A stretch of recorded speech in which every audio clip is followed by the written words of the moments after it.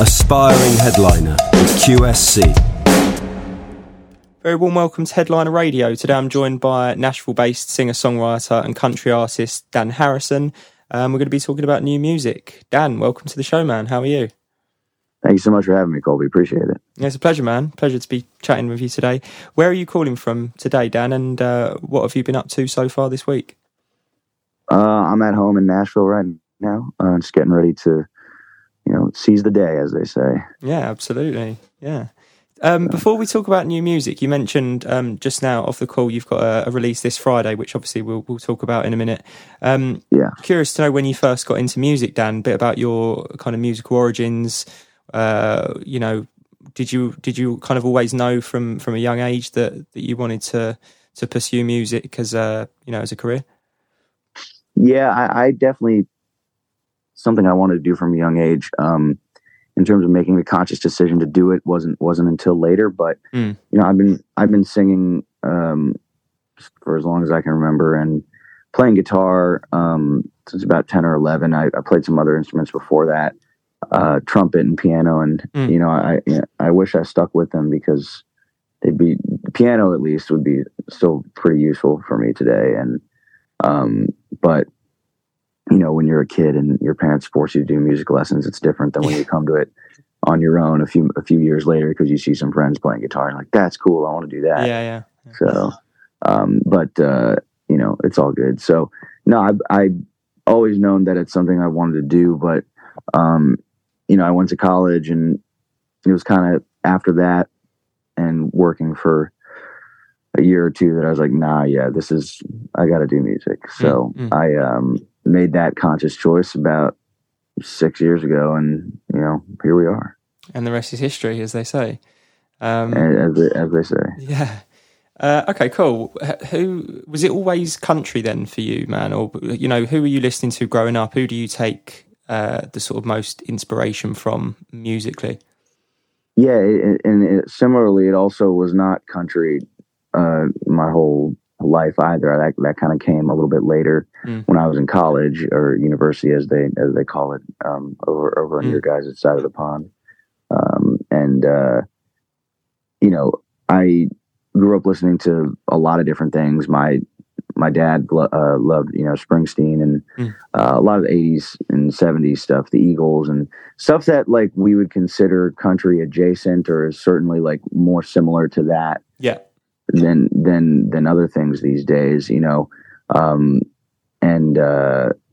mom loved, the hair bands of the 80s and all that stuff. So, but she also, what's funny is she did listen to some of the like crossover country stuff in the late 90s and 2000s, like Shania Twain and Faith Hill and Leanne Rimes, like, the crossover hits. So I had a little bit of exposure to that. And I remember that, but, for me, it was definitely mostly rock and blues and stuff like that. And I loved Van Halen and Queen. Queen's probably my favorite band ever.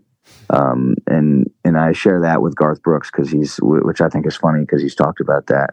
I think there's a lot of, obviously, rock and country are cousins, and it all goes back, maybe siblings even. It all goes back to the blues. So no, but country for me really came in college.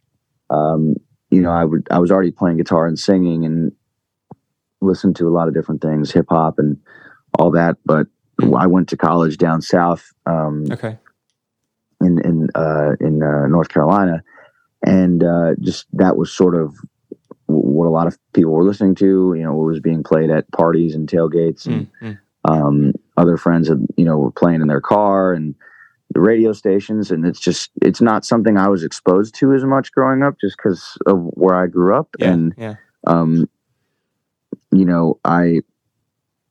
I think I had preconceived notions about what it was. And around that time when I was in college was when, Florida Georgia Line, Sam Hunt, Luke Bryan, Jake Owen, Eric Church was already kind of around for a while, Brad Paisley.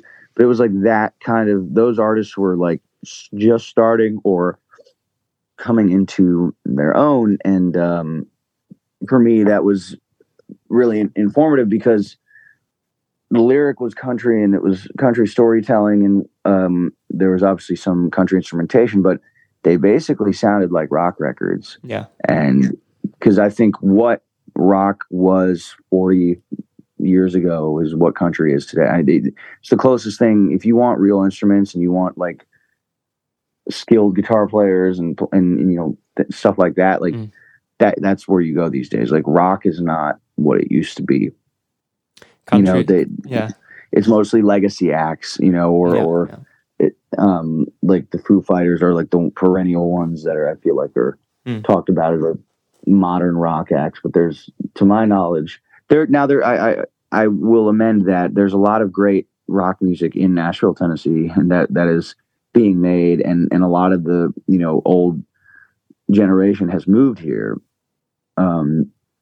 But I think in terms of like commercial success, I mean, we've seen this year, you know, the success that Morgan Wallen has had and Luke Combs. And if you listen to their records, some of Morgan's obviously lean very hip hop, but a lot of his stuff and certainly a lot of Luke Combs stuff, and then Hardy, like there's a ton of rock influence. And so, and that kind of, I feel like started a little earlier with those other artists I'd previously mentioned. They kind of laid the foundation. And I mean, Florida Georgia Line was produced by Joey Moy, who produced Nickelback and Hinder and a lot of big 2000s rock acts. And you can hear that sound translate over. He's sort of part of the architect of what they call the bro country sound, him and Dan Huff. And Dan Huff being one of the other big producers in town, who was also a huge session player, guitar player in the 80s in LA. And so there's just this thread line between rock and classic rock into what is Nashville today. So that started in college for me, because, and when I was hearing these artists, and that made me realize, because I've been wanting to, you know, write songs, but I only written a couple songs, I think, before going to college, and sort of just as an exercise, like, oh, what is this like? Like, none of it was good, you know.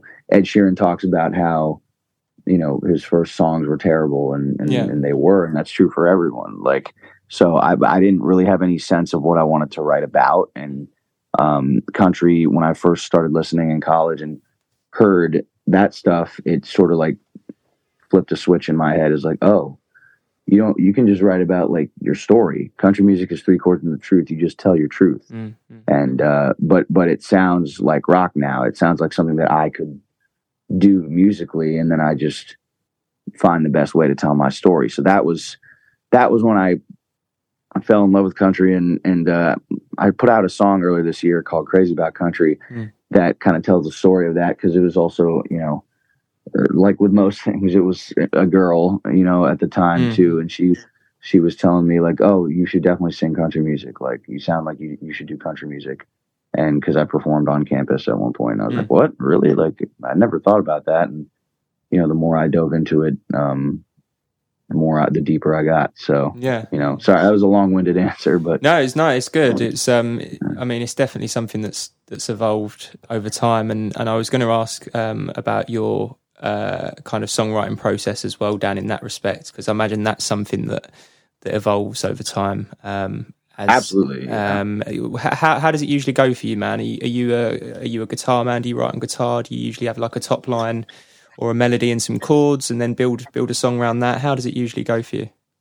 It really goes all ways. In terms of, I can, you know, I mean, even on a day that I'm not quote writing, I'm always writing. Like, there's an idea that pops in my head musically or lyrically, and I'll just capture it on a voice note or just jot it down.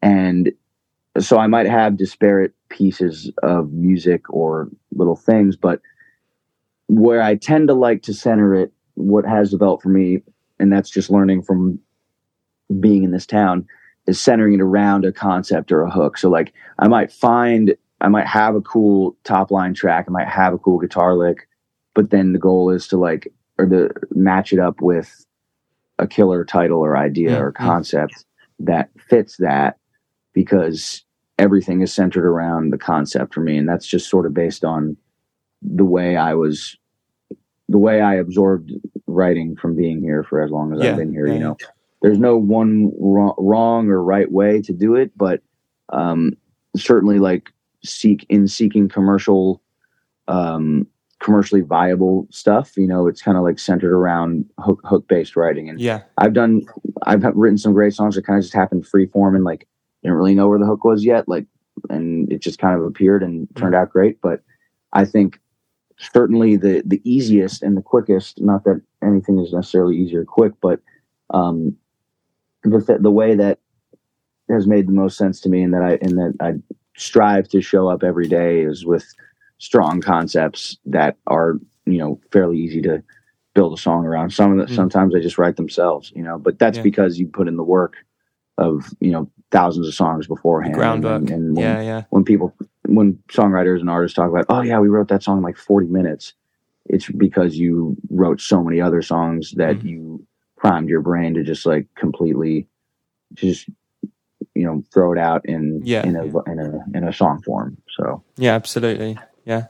Okay, so let's talk about this track that you're bringing out on Friday, Dan. By the time this podcast, by the time we publish this interview, we'll probably be talking in retrospect. But tell us about the record for our listeners. I guess, firstly, how you approached it from a creative standpoint, maybe if you approached it differently to some of your previous projects, and just tell us about the vibe and the kind of, what you've gone for on this record. Sure, yeah. This is... I'm really excited about this song because it's the first song off of a project that's been in the works for a couple years. All of the songs I've done up until now have been sort of done piecemeal. I have like 4 or 5 solo songs out, and they've just kind of been done with a single producer and just me and them. And we kind of build each element of the track one by one. We'll get the drums from a drummer, or we'll have programming in there, and then we'll layer in guitars and other instruments, and then end on vocals, and then fine tune from there. But this time around, I wanted to because a lot of the mainstream major label record stuff is kind of done in the studio with live band tracking. And that's like the very classic Nashville thing. And I wanted to do that with these songs. I demoed them myself, like in my house, like beforehand. So we had strong senses of what we wanted, and they were able to like tweak things, and like add that like 5 to 10% difference that, turns a demo into a record. Yeah. Cause these are guys that do it every day. But yeah, so it was a really interesting experience for me because, I made demos in my bedroom basically for all these songs. And then we went into the studio, like it's actually almost like a year and a half ago at this point. And we cut 8 songs in a day, which is a lot, but these guys are pros. I mean, they literally they listen to the demo once and they track it and it's great. And they just give you a couple takes and all of them are great. So you never have to worry about like, are we going to get a good take?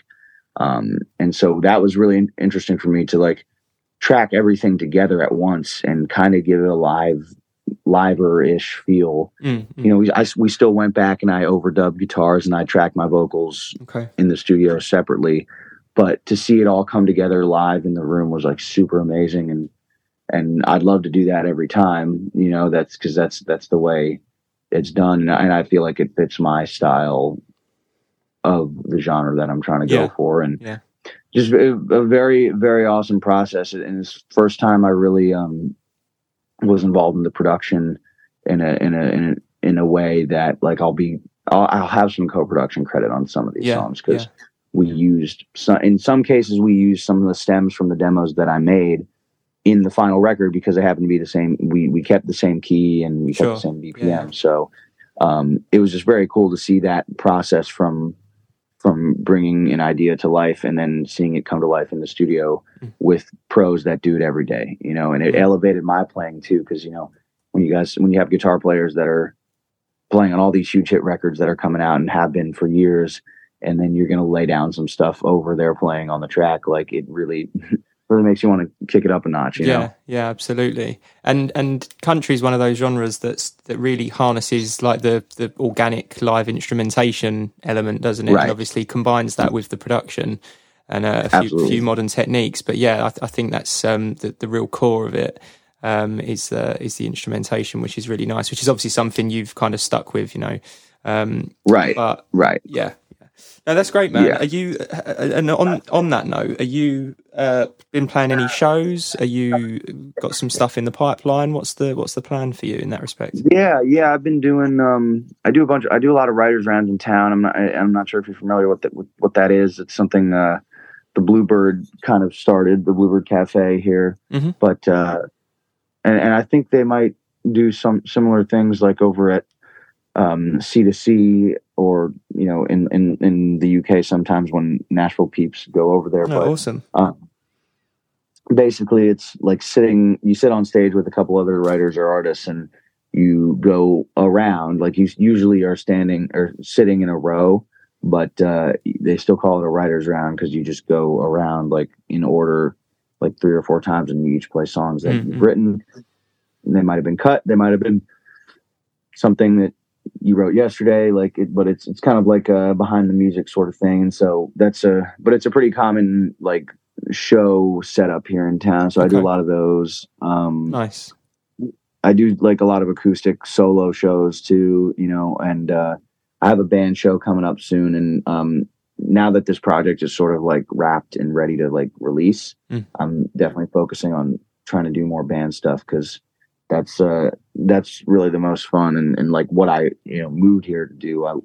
I love doing solo acoustic shows, but like I said, country today has the elements of rock that I grew up listening to, and that like inspired me to want to play music. So I want to have the band, I want to rock out. Yeah, of course. Yeah, awesome. So man. Yeah, no, yeah. I got some things in the pipeline, and hopefully I'm working on a lot more for 24. So amazing. Oh, that's great, man. That's great to hear. It sounds like there's lots to be excited about, and to just keep an eye and an ear out for. So no, it's great. I think that's a nice place for us to wrap up the interview, Dan. Thanks for kind of sharing your musical journey so far, and I'm sure there's lots more to come. Yeah, man, I appreciate it. Again, thank you for having me. And anytime. Did I send you the pre-save link? You please do. I'm not sure if you have already, but please do, by all means. I will. Yeah. And follow me on social media, please. And if this is still recording, my social media is at Dan Harrison Music. Fabulous. On all platforms, except for Twitter. Twitter, it's DN Harrison Music, because for Elon Musk, 16 characters is one character too many. So I had to, but of course I already had all the handles for the other ones done. So I'm like, well, I can't, not changing everything to DN Harrison. So just going to have to deal with that. But well, listeners, go give Dan a follow on his socials, and we'll keep an eye out for the tune this Friday, obviously. And yeah, man, thank you. Thank you again for your time. It's been a pleasure. I appreciate it, man. Yeah, it's called We Went South. It's coming out this Friday, and thank you for having me on Headliner Radio. This is awesome. All right. Cheers, Dan. Take care of yourself. Yeah. Thanks, take care. Man. Bye. Headliner Radio, supporting the creative community.